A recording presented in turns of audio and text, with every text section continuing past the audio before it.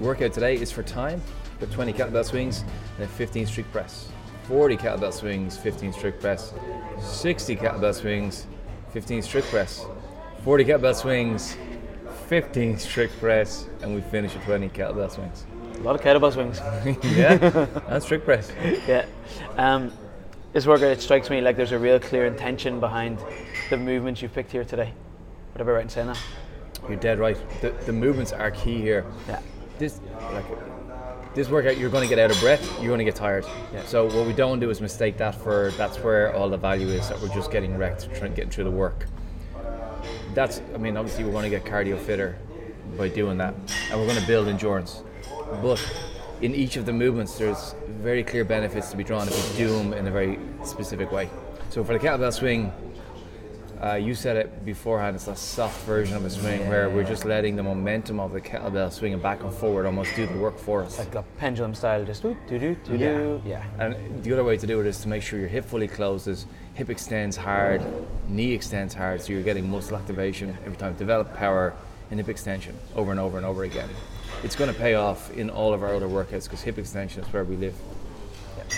With the strict press, we've been doing a lot of push press recently, and that's to improve our dip and drive for the jerk, because there's clean and jerk in our next benchmark week. Yes.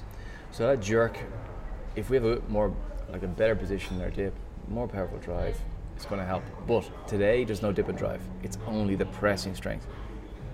So today's all about how well we press it. Yeah. And that's not moving it from shoulder to overhead. That's holding the body straight and moving it from shoulder to overhead. That full body strength. It is. It's transferring. Your feet are on the floor, your body's straight and strong, and then you press through that foundation. I love it. So the workout, how do we approach this? It's a lot of reps to get through. Yeah. So we want to get big sets on the kettlebell swings. So work into fatigue. If the muscles get tired, it might be the signal to take a break, but you're going to try and override that in your mind and say, can I work into the bigger set? Make the grip, make the hamstrings and the glutes scream, and keep going. On a strict press, it might be a bit more strategically broken up because we've got to stay strong. Yeah. And there's not as much power in the movement. So we might have to, I'd be thinking, push fast and stay strong in the midline for your technique, but break them up and don't leave it on the ground too long, because it's a long setup getting it off the floor again. But I definitely would be breaking them a bit, aiming for endurance on the kettlebell. There's no real interference between the two movements anyway, so they complement each other really well there, don't they? They're almost independent of the other. The only thing that's going to affect is heart rate. Yeah. But that's what we're here for. That's what we're here for.